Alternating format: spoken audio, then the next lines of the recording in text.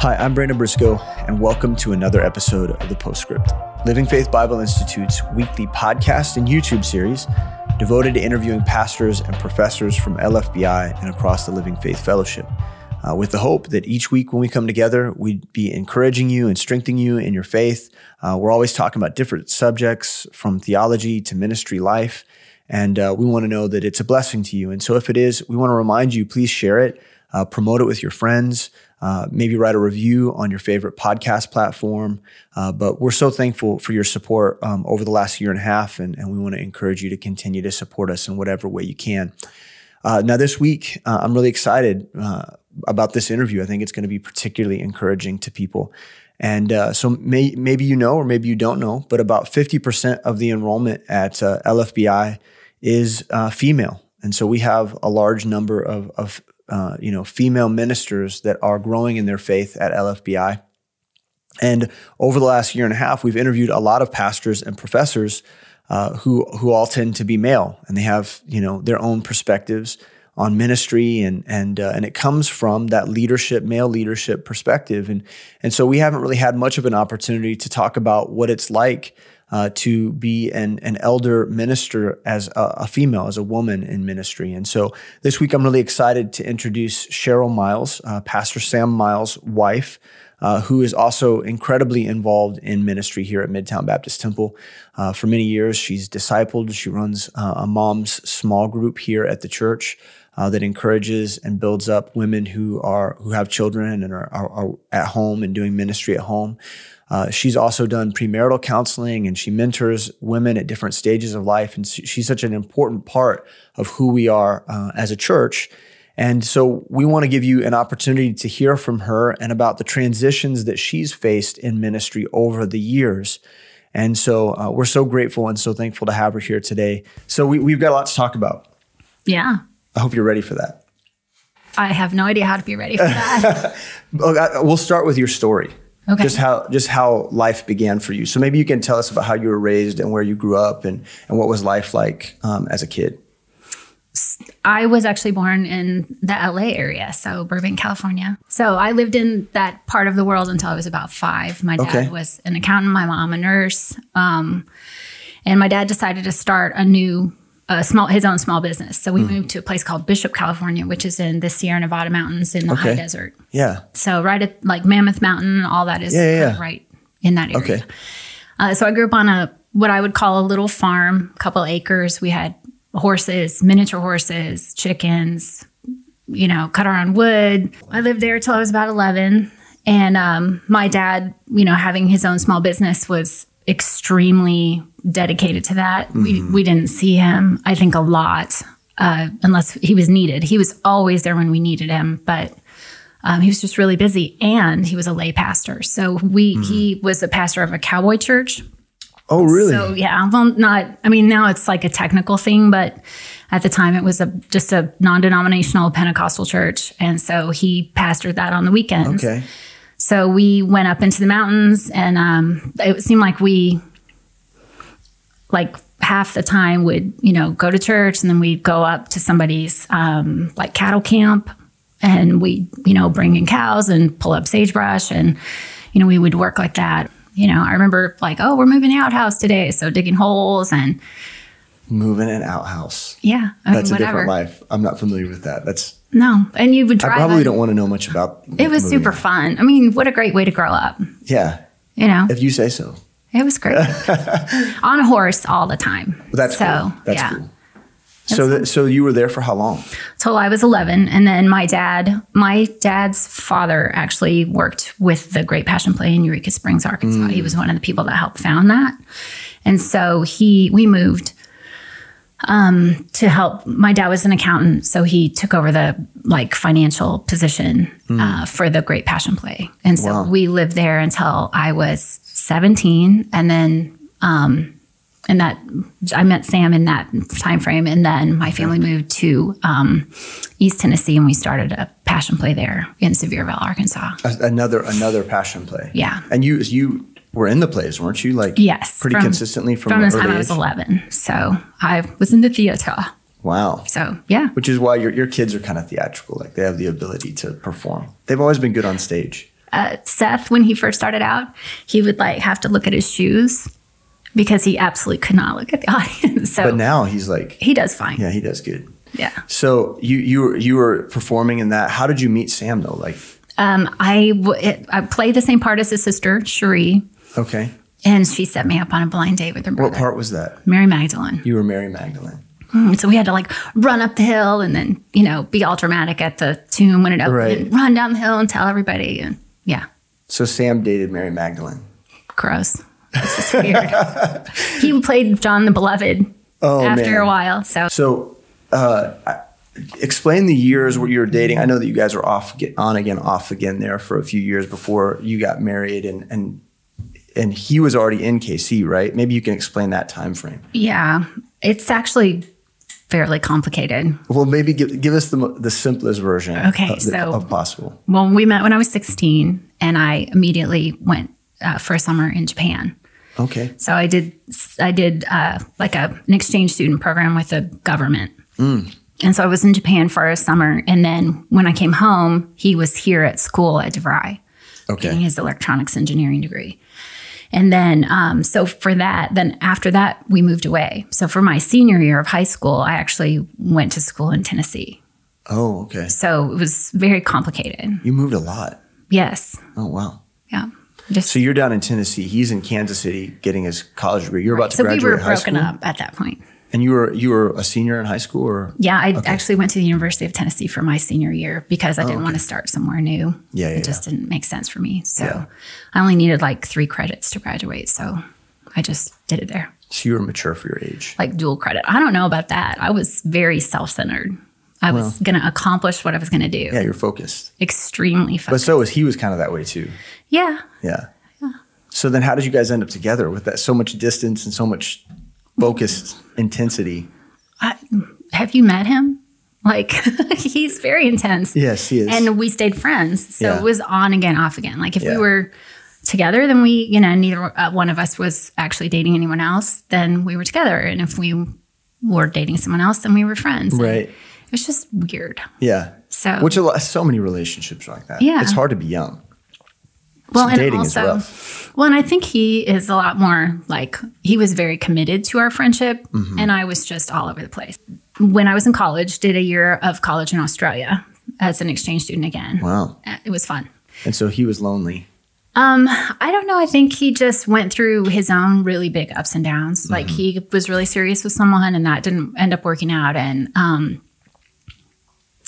I think it was just time. Right. I don't know if that makes sense. So when I came back home, we reconnected and we had stayed, like we wrote letters. This was in the age of letters. And it would take like 4 weeks to get a letter there. So, and he would send me like music tapes of whatever he was listening to. Mixtapes? Yes. Sam sent mixtapes? Absolutely, he did. Do you still have those? I probably have a few. Oh my gosh. And they were all Hairband music. So yeah. People would love to hear a Sam Miles mixtape. I'll see what I can find. Okay. All right. This is great. This is great. We're getting great information. So, okay. You're back and you've been writing these letters and so you're suddenly starting to see that maybe there's more or. So when I finished in the summer, it was winter here. So I had a year and a half of school left.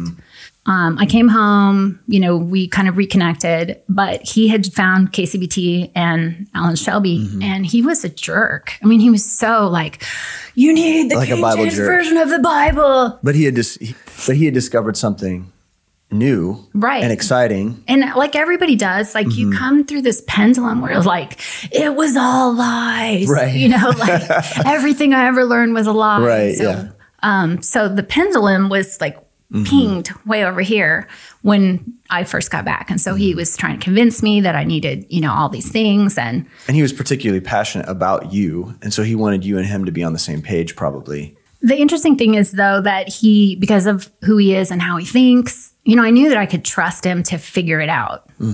And so by the time I came here for the summer, and I stayed with Tom and Mindy Herzog. This is what happened.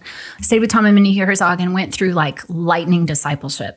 So I did all 16 lessons in 3 months. And it absolutely was like this, like on the top of my brain. And so God used the next semester for it to get into my heart. Yeah. So I had all the information, and then I was probably clinically depressed when I went back to school. Like I was just like, couldn't figure out what I wanted to do with my life. I couldn't figure out, what to do with all this information. Was I really, like everything I ever knew, was it wrong? I think everybody has to go through a time like that. But usually they have a church there that discipled them to support them through that. But you were back at school and and I went to King College in Bristol, Tennessee, which is kind of like Rockhurst here, only it's Presbyterian. Oh, okay.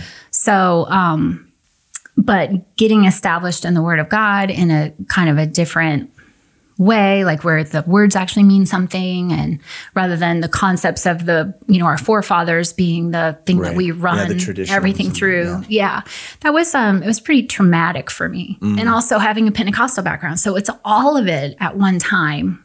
And basically during that time too, because Sam wasn't sure where I stood, he was like, "Come here, baby. No. Come here, baby. No. Like he was trying to hold me off as far as emotional connection, but then also we were in love. So it was extraordinarily confusing to me. So when I got back to school, I finally just was like, I don't care what happens. I can't do this anymore. And I broke up with him. And a few weeks later, he was calling to just make sure I hadn't like fallen off a cliff or, because he knew I was a mess. Right. And I knew I was going to come back to Kansas City, even though I had a job lined up in Japan. And I had, I just had a lot of things that I was working through, like, what am I going to do next? And I had all these options open. But I really knew that what I needed was to get established in God's Word. And then I could do all those things later if I needed to or if I wanted to.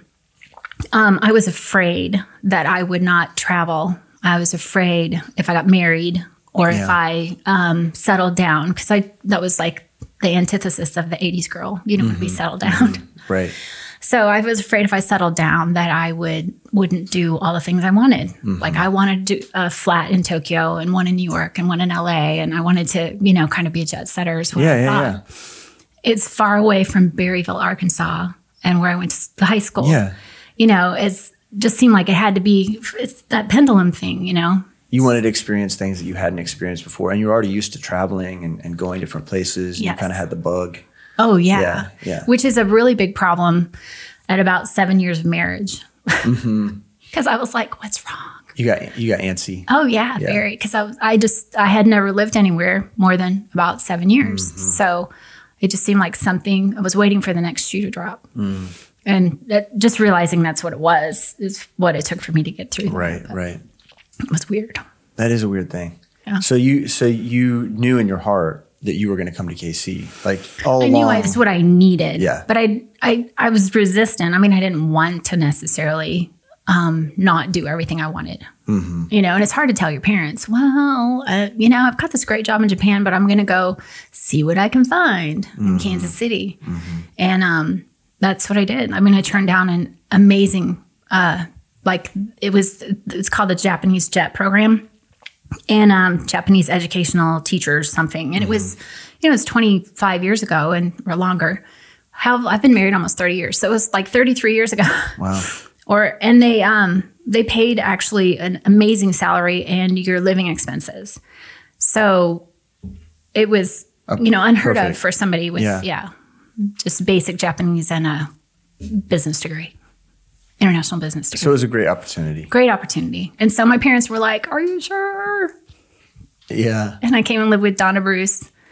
And And then did you do discipleship again, or did you feel like what happened? What were the next steps, like, in order to find, what you needed? Basically what happened was I came back, and at that point, at that time at KCBT, you had to get baptized in order to join the church if you were from a different denominational background. And we don't do that at MBT anymore, but that was a gate. Yeah. And for me, it wasn't a bad gate. Sure. But I had already been baptized biblically. We didn't say this. I did get saved when I was a little girl, probably a little bit before the time we moved to Eureka Springs, Arkansas. Okay. And I loved school because I knew it would take me places, and I loved boys. And so And they don't take you places. They know. They those two things. End up being, yeah. And what were the next steps? You got baptized? I got baptized, and the day I got baptized, Sam asked me to marry him. So then we planned a wedding. That guy. Mm-hmm. The story is awesome. Wow. Okay. Yeah, no, he took me out. We were going to have a steak dinner, and we ended up behind a restaurant that's no longer there. And so he was so long-winded that the restaurant closed before he actually asked me to marry him. So, yeah.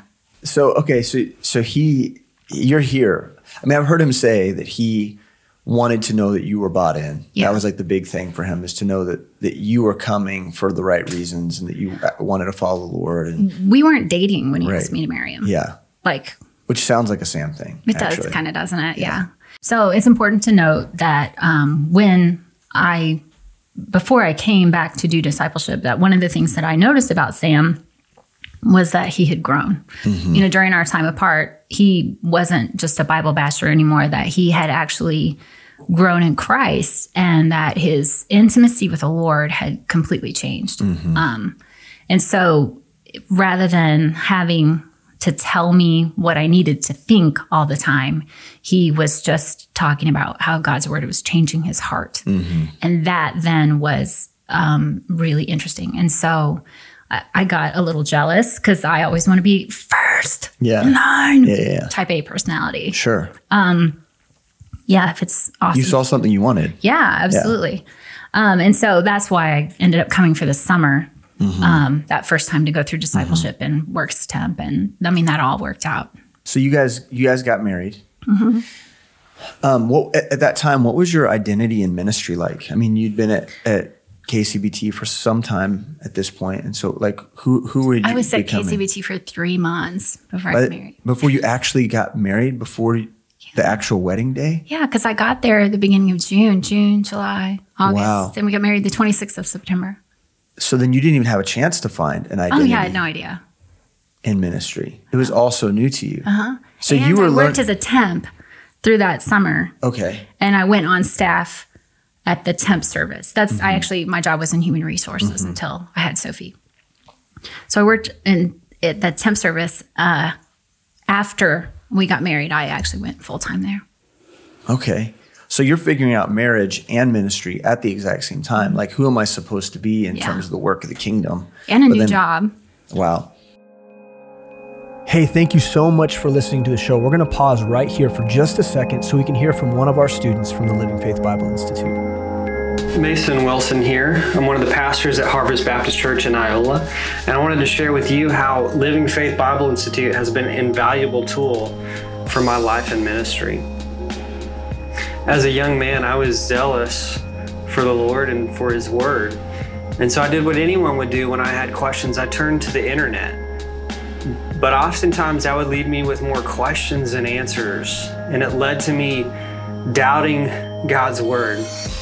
And so when I found Living Faith Bible Institute, it was a godsend to be able to sit under like-minded pastors and leaders and learn the certainty of the words of truth.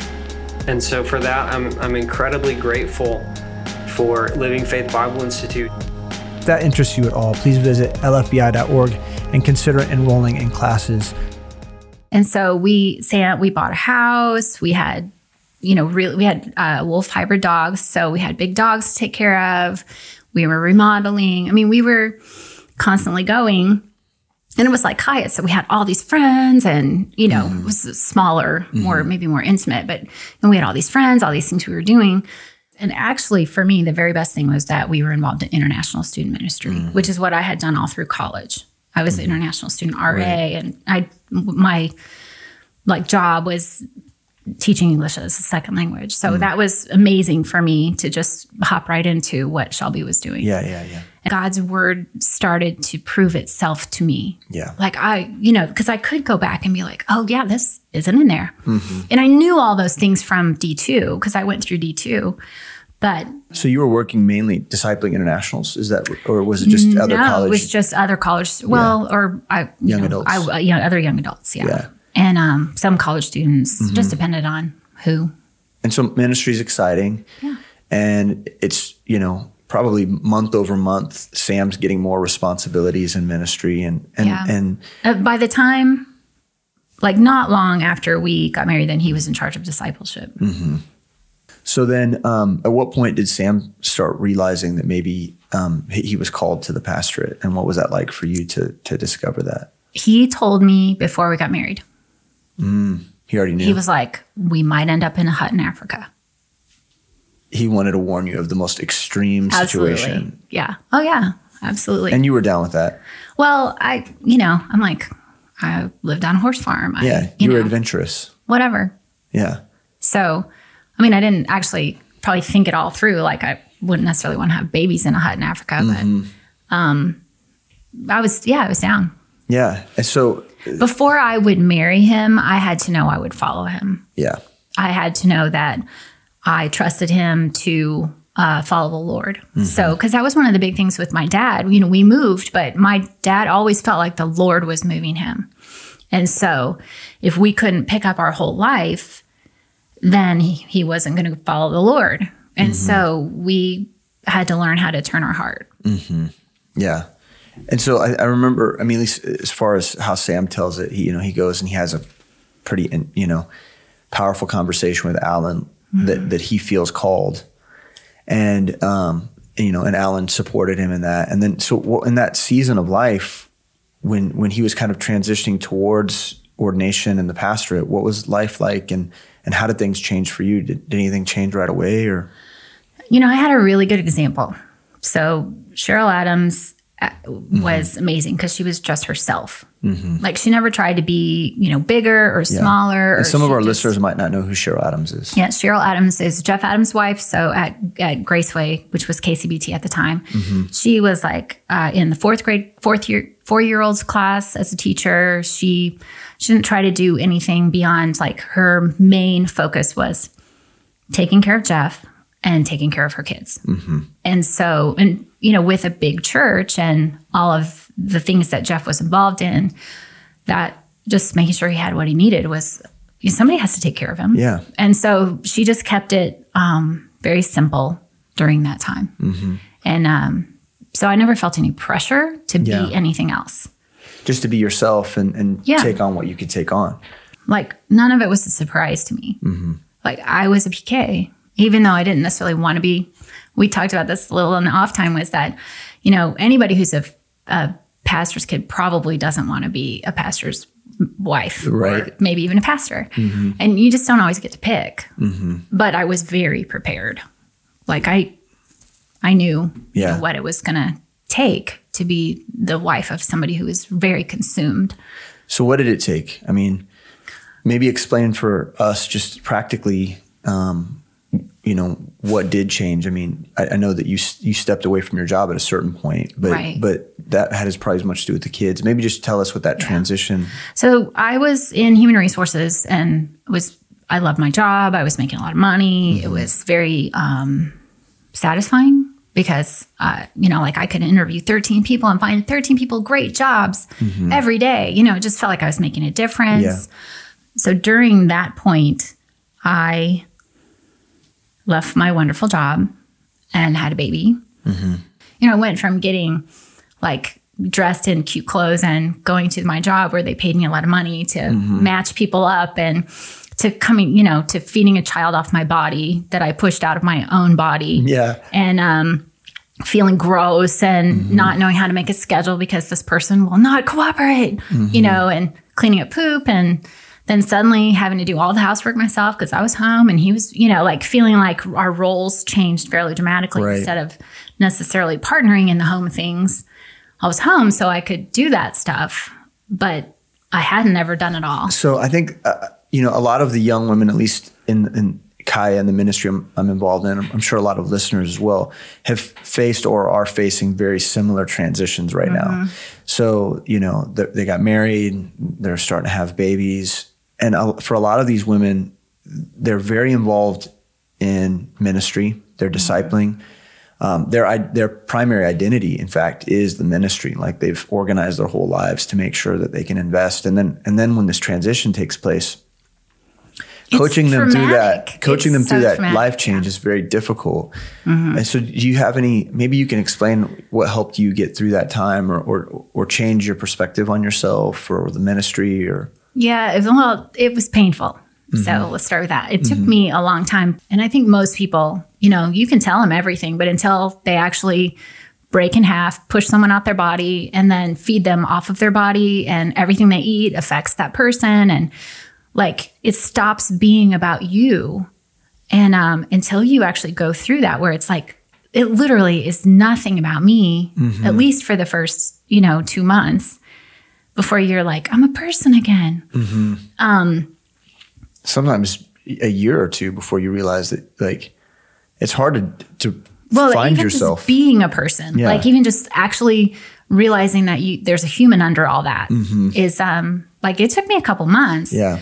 And then at that point you're well, who am I going to be now? Because everything's different. So even if you go back to work, even, no matter what you do, you have cracked because somebody's exited your body and you have a new responsibility that is more, this is a lost person in your hand. It's suddenly the most important thing in your life. Yeah. Out of the clear blue. And it feels like you knew that it was going to be like that. And then it isn't, even if you don't like this person that came out of your body because you have postpartum depression or you just don't know what to do with all of that, it is still, because God says so, this human being is the most important thing in your life. And so, that's tricky. Yeah. And also, so your ministry just went on hold and you think, I'm going to have a maternity leave and then I'll be back. Yeah. Right. And it's never the same. It's never the same. And if it is, you're probably not doing it right. And it is really different with one baby that you start adding more kids and you have different bedtimes, different personalities. These are actual human beings that need stuff.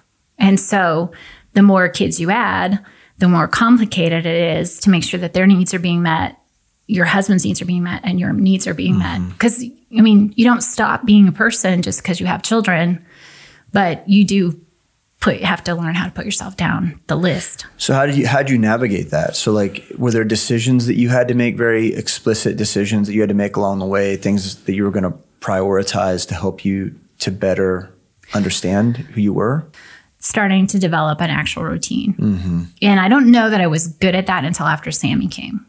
So after our second child. Right. During that time too, we moved because Sophie was 9 months old. We had a big move into Raytown. And then Sam actually went on staff at church. Wow. So our income he got a pay cut because he had a good job too. Between the two of us, our income went down 70%. Within 2 years. And so we had to sell toys and he had two great cars that he loved that had to go away forever. And just a lot of things like that to make it all happen. And, so it's a lot of change really fast. But the biggest thing was just sometimes you just have to hold on. It's go for the ride. Yeah. You don't have to be good at it. That's one of the things I've learned, I think, is that I don't actually have to. Maybe that's my type A, kind of getting sanded off the top. But I don't actually have to be good at all of it. Yeah, because you always had really high expectations for yourself. And then to be in something that you're I'm not good at this. No. This is really hard. Yeah. It's kind of awful. Yeah, that'll break you. Oh, yeah. So, and it felt like it was probably a better word is grind. I felt like I was just being ground up as time went on. So we had Sophie and then we had Sammy and we were, during this time, the college ministry was growing like weeds. Oh yeah. Yeah. And my first priority was always to take care of my husband, whatever it was that he needed. And then to make sure I was taking care of Sophie. And I also, part of it was because of the way that Graceway did it, or KCBT did it at the time. But I stayed out of, I never handled money. I made sure that I was discipling one person. And just kept my outside activities very small. Yeah. And then the other thing I did was because I needed to be available for my husband in the evenings, I only did, and I still do this, I only did daytime, weekday discipling, ministry groups, that kind of thing. And Sam always gave me plenty of free. I mean, he didn't care what I did as long as I was available, and he had what he needed in the evenings and the weekends. So you found a way. I mean, over time, you found a way to structure ministry into your life in a way that worked, that allowed you to make your priority ministry-wise your family. But it happened very naturally. And during that time too, we went off nights. Like we went from being on Sunday mornings because we were too big. We had to move to Friday nights. Yeah, do you remember that? Yeah. And there were lots of kids. And so me being the person who had only changed maybe 2 diapers by the time I had children exit my body, I was in charge of the children's ministry. And of course you were. Well, and at the point that was in that upper room, wasn't it? It was in a small room. Yeah. That kind of overlooked the area where we had the college ministry. And again, I knew nothing about kids. Like I had my own children. You had me fooled, but I was like a 21-year-old guy. But this is where that type A personality comes in, because I was like, I will learn all the things about children's ministry. Right. You know? Like even the way you do ministry now at MBT is different than the way you did it 5 years ago and then 5 years before that. Like to me, it seems like there's an evolution, and I can see how you allow yourself to adapt as your life changes. And I think that's hard for a lot of people to understand or to consider, that you don't always just get your way in ministry, and sometimes ministry happens to you and you have to adapt. Absolutely. And 2, what is, like if God always had us doing the same thing, then we would never grow. And so I feel like all of these things that I've gone through or done, because caring for my father, like I had to pull out of ministry. I could do almost nothing because I was running dialysis 3 days a week. And, we had 36 medications to manage and, like all of these doctor's appointments and, taking care of them pulled me out of, I had to really decide. And Christine always uses this example of like one big thing, one little thing. Like you have a major thing, you have a minor thing, and then you have maybe an academic thing if you can handle it at the time. And so that's how I tried to structure my stuff. So, I've got mom's group, and then I have either one person that I'm going through the Titus 2 study with or a disciple and that's what I can handle. And sometimes I couldn't handle that. So I just had to be, able to wax and wane, because my top priorities are always the humans in my home. And then we reach out to the humans in our church body, and then we reach out, from there. Right. So, in that process, what do you think a young woman needs to know or ask herself each time she faces one of these transitionary moments? Like, is there a question or a thought or a consideration that needs to be had each time they face? Because I think this is more true for men. Men's in ministry, sometimes their trajectory is a little straighter. Right. Not that God can't move them this way or that. Like, oh wait, now the Lord's told me to do missions here. Like those are big changes, and I get that. But the trajectory for men is sometimes a little bit straighter than it is for women. Well, sometimes I think women end up on the whiplash trajectory, where it's like the guy turns, and then she's like, whoa, and it takes she feels the ride is harder. Well, partly because she's holding on to a lot of people and she's following behind. So, it probably shouldn't be that way a lot, but it is sometimes. But it is that way. And maybe it shouldn't be that way, but maybe it should. Yeah. And I don't know. I feel like I don't feel like I was ever left behind. Right, it just took me a while to catch up occasionally. And I think it was harder for my husband to be like, well, why aren't you doing X, Y, Z? And it's like, because I can't. Right. Yeah. So it took a lot of communication. So when you're in that tail whip, like when women face that in ministry, what should they be asking themselves? Well, for me, number one, I would say, hold on, honey. Right. Yeah. You'll get there. Yeah. But the other thing is, so hold your hand up. Like so this. Your hand is totally different than mine, right? Yeah. It's bigger and and you've played basketball. You got different calluses. Yeah. And so all you have is what's in your hand. And the Lord doesn't actually hold you responsible for anything that he hasn't put in your hand. And so what I would say is, okay, you're going to go through this transition. It's going to be really hard. So what has the Lord put in your hand? Yeah, that's as good. a woman, your hand, not his hand. If you were to put your hand, if Sam puts his hand under mine, then it's bigger, but the reality is I can't hold what God put in his hand. I can only hold what God put in my hand. Yeah. And so and as time has gone on, what God's put in my hand has actually been really different than what God's put in Sam's hand. So like, I'm not the preacher, not in my hand. I don't have to worry about that. That's not something I have to make sure that he has food when he can't leave his desk because he's trying, like I have to make sure that he is attended to. Yeah, the support part. That he gets a good night's sleep, that the kids aren't yelling at midnight, like that's my area. Like I manage making sure that he has the environment he needs to provide for you guys what he needs to provide. And so that is actually very comforting because it's like, this is what I'm supposed to do with all my might, is this stuff that God's put in my hand. That's good. And then how has your relationship with the Lord changed through all that? Like, what's it look like? Well, I think with everybody, so I would say that my biggest things that I struggle with are like trust and fear, which kind of go together. And so I think the biggest thing for me with growing, grief, transitions, all of those things, my own medical stuff, is just learning that to just trust Jesus and trust the Lord with all my heart, don't lean on my own understanding, all those things make all the difference. Like the whole, whom have I in heaven but thee? What else am I going to do? I mean, you hang on because he's hanging on, you just, it happens naturally as you go. And so just finding some basic routine, having some discipline, not beating yourself up when you screw up because everybody does.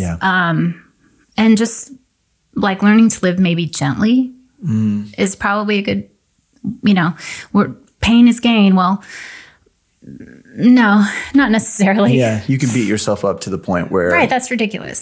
There's no profit. Well, and perfection is not the same for Jesus as it is for us. Like, I don't need everything to be shiny and slick. I just need to be mature and trusting the Lord with, that whole idea of perfection in the Bible and, having a perfect heart. Well, you're never going to have that without pain. So how do I do that? And just trust the Lord that it will happen as I follow him. Yeah. Like not try to be jumping from here to here. So, and then you can't compare yourselves, that verse, that was one of the things that Sam and I first talked about was that, comparing themselves among themselves, that they're not wise. One of the things that, and I talk about this a lot, is that even in the low points, or especially in the low points, I had to choose to do what I would say is just the next right thing. And that came from reading an Elizabeth Elliot book, probably when I was a teenager, and then seeing it come back up. Somebody had said, you just do the next thing. And I realized that sometimes for me, the next thing wasn't actually the right thing. And so for me, it needed to be the next right thing. Yeah, right. Because sometimes the next thing was just, to procrastinate and do something else. And the reality, whatever. The reality was I just needed to remember to do the next right thing. Yeah. And so sometimes, especially with postpartum depression and things like that, that was like, you're just laying there trying to figure out what to, through the fog and see, what's the next thing. And it's like, okay, what's the next right thing? Okay, this person that's in my hands, that's the next right thing. Yeah. Or, my sink is full of dishes. Maybe that's the next right thing. So just doing the next right thing has made a huge difference as far as, maybe I'm not necessarily looking, I'm in it for the long haul, but maybe I don't necessarily have the capacity in whatever. Like when my father died, I had cared for him so intensely for so many years that, really the next right thing was all I had. Because during, when you're caring for an ailing person, it's not actually hard to figure out what the next thing is. Right, it's clear. Yeah, it's like squeaky wheel. Yeah.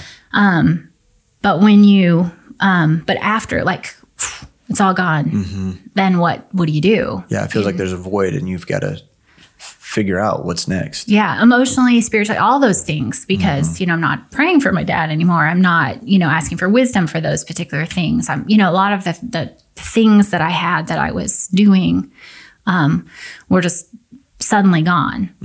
And after, not like, it happened, it was after kind of an intense season. So it felt like it just dropped. And that plus, grief, and then figuring out how to care for my mom, who is a new widow, and, all of those things.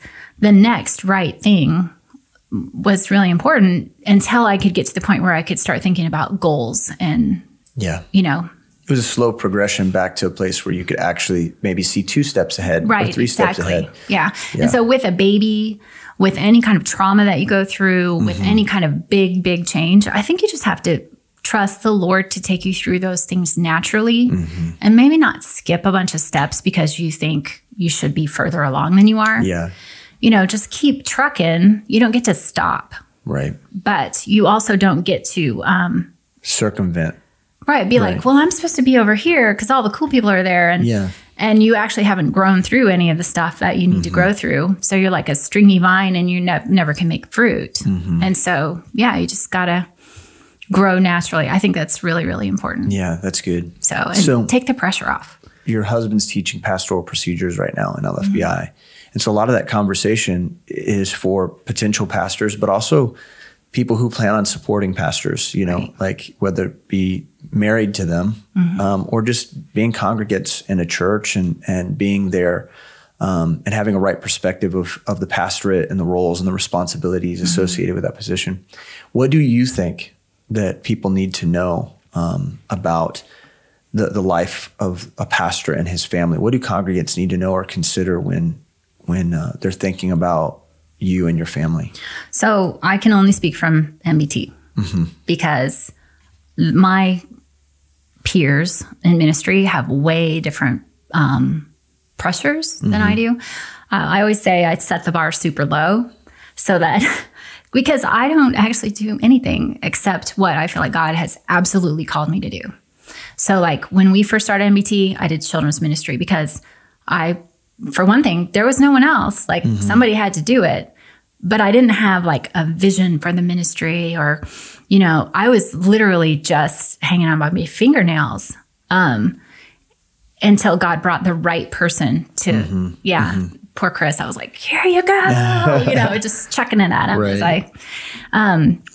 But I do also like control so that, I have to be careful not to get my fingers in places where I am not needed or wanted, or maybe wanted but not needed. I have to be really careful to try and make sure that I'm not so involved in everybody's stuff that I can't be involved in what my husband needs me to be involved in. Right. So am I called to it is always my first question about that. And then he's my top priority. So we may not be able to like attend all the things or do all the things or, but our priorities, my priority is support the minister because that's my job. And then whatever else is gravy. Yeah. Like that's, wonderful. I'm called to disciple. Everyone is. No. But I have children, so I'm called to disciple them first. Right. And so just since we're here doing this, your testimony and your example has been awesome for my wife. Oh, well, praise God. Thank you so much, Cheryl, for being here. My really pleasure. Appreciate it. And we also want to thank you for joining us for another episode of The Postscript. If you enjoyed this conversation with Cheryl, it was inspiring to you, you should go to Living Faith Fellowship's website, lffellowship.com, and visit the blog there. And you can find her blog post on this very topic of what it's like to be a pastor's wife and to do ministry and to navigate that. And so we believe that would be an encouragement to you. There should be a link in the show notes this week, so you should find it there. Also, if you're interested in LFBI, you can go to lfbi.org and you can learn about all of the classes that we're offering through our Bible Institute. And we want to encourage you to sign up either for summer or fall classes that are coming up. Thanks again. God bless.